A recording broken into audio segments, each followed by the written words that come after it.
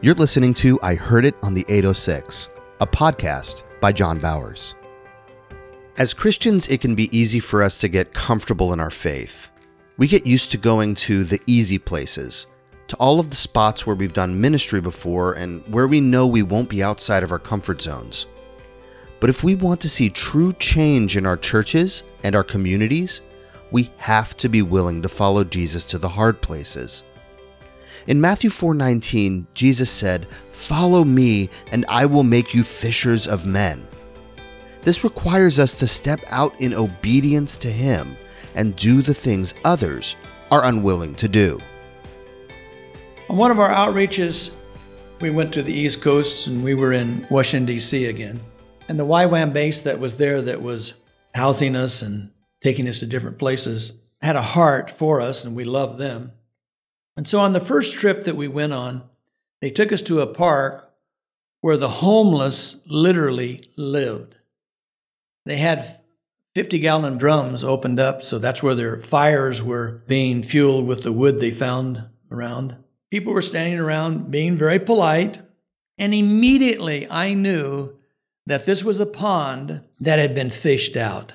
And YWAM was taking us there. Now, I have all respect for YWAM, but YWAM was taking us there because it was an easy move for them. There wouldn't be any challenges. There wouldn't be anybody rebuking anybody.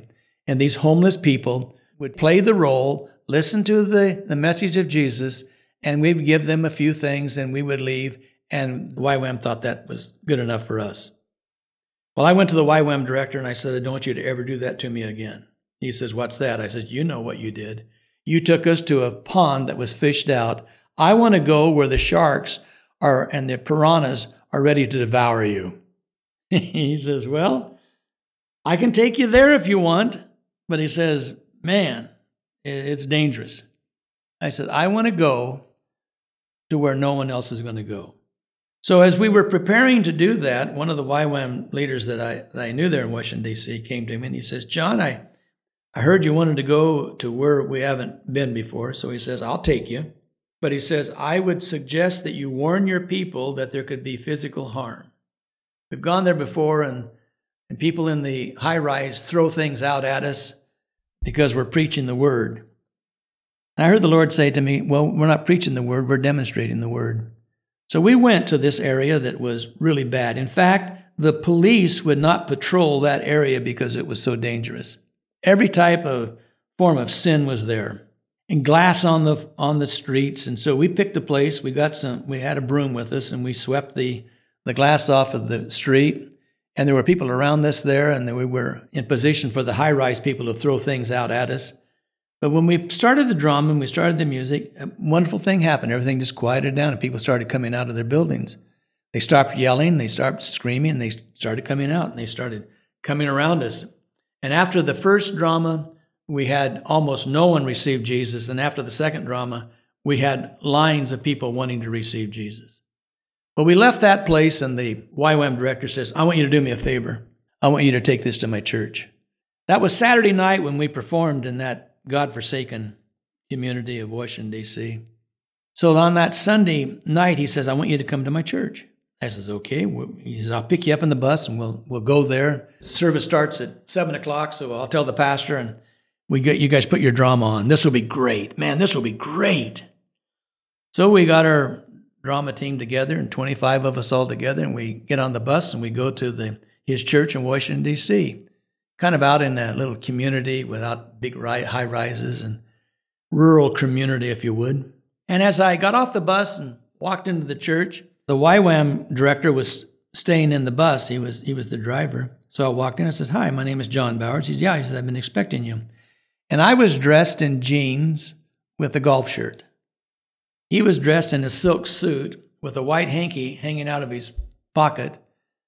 And he looked at me at the top, and he looked me down to the bottom of my feet, and he looked me back up to the top. And right then I realized, we're not dressed right. We're not welcome in this church because of the way I'm dressed. And I says, "Well, sir," I says, "in all due respect, obviously we've miscommunicated somehow, so we won't bother you tonight with our team." "Yeah," he says, "I'm sure that's best." We went out and got on the bus. the member of the church that was driving the bus, he says, well, are we ready? I says, no, we're not going to perform here tonight. He says, well, what do you mean? I said, well, we're not dressed right. Get out of here. I says, no, we're not dressed right. And he doesn't want us to perform. Well, what are we going to do? I said, we're going to sit here and pray. We're going to wait. We're going to hear God, because he didn't bring us out here for this, to be snubbed by the church. I looked across the street, and about 3 blocks down were people everywhere. This was a basically African-American area. In fact, I didn't see any whites. Everybody was black. So I got out of the bus and I said, everybody stay here. I'm going to walk down there and see what's up. I walked down to where all the people were, and there was a guy up on a knoll overlooking the street barbecuing with 2 50-gallon tubs cut open with a lid, and he was barbecuing. The smoke was just rolling out, and he had a little stogie cigar sticking out the side of his face. And I walked up and I said, my name's John Bowers. He said, my name's Martin. Glad to meet you, Mr. Bowers. He said, what's up? And I said, well, you see that bus over there? I've got a bunch of kids in it that put on dramas. And I said, we'd like to know if you would like to have us perform for you here tonight. Well, I sure would. He says, we do this every Sunday night. I make all these ribs and have this soda pop here. And he says, this is for the kids of the community. And he says, I do this. This is my ministry. I said, well, great. I'll put some entertainment with your ministry. I said, now this has to do with Jesus, and they're going to hear about Jesus. That's great. He says, that's wonderful. You just come on over here. But we have our own sound system that has a battery, so we don't need power. And so we get there, we put on the drama.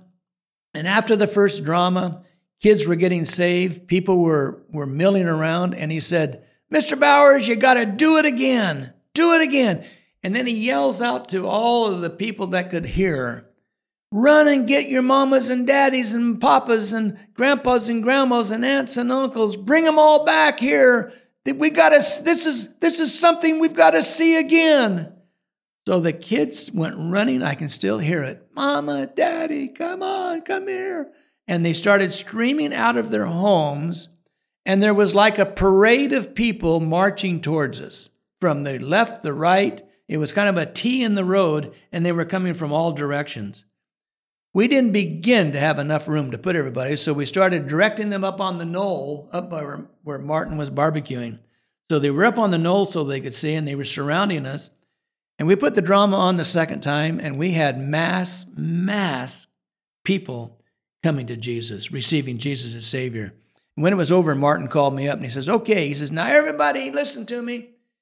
We're going to serve all of these white folk first. And they're going to have all the barbecue they want and all the soda pop they want for doing this tonight. And he says, Mr. Bowers, I got a favor to ask you. He said, do you live around here? I said, no, we're in Oregon. Oh, man. He said, I'd like for you to come every Sunday night and put this drama on. Every Sunday night we could have church here.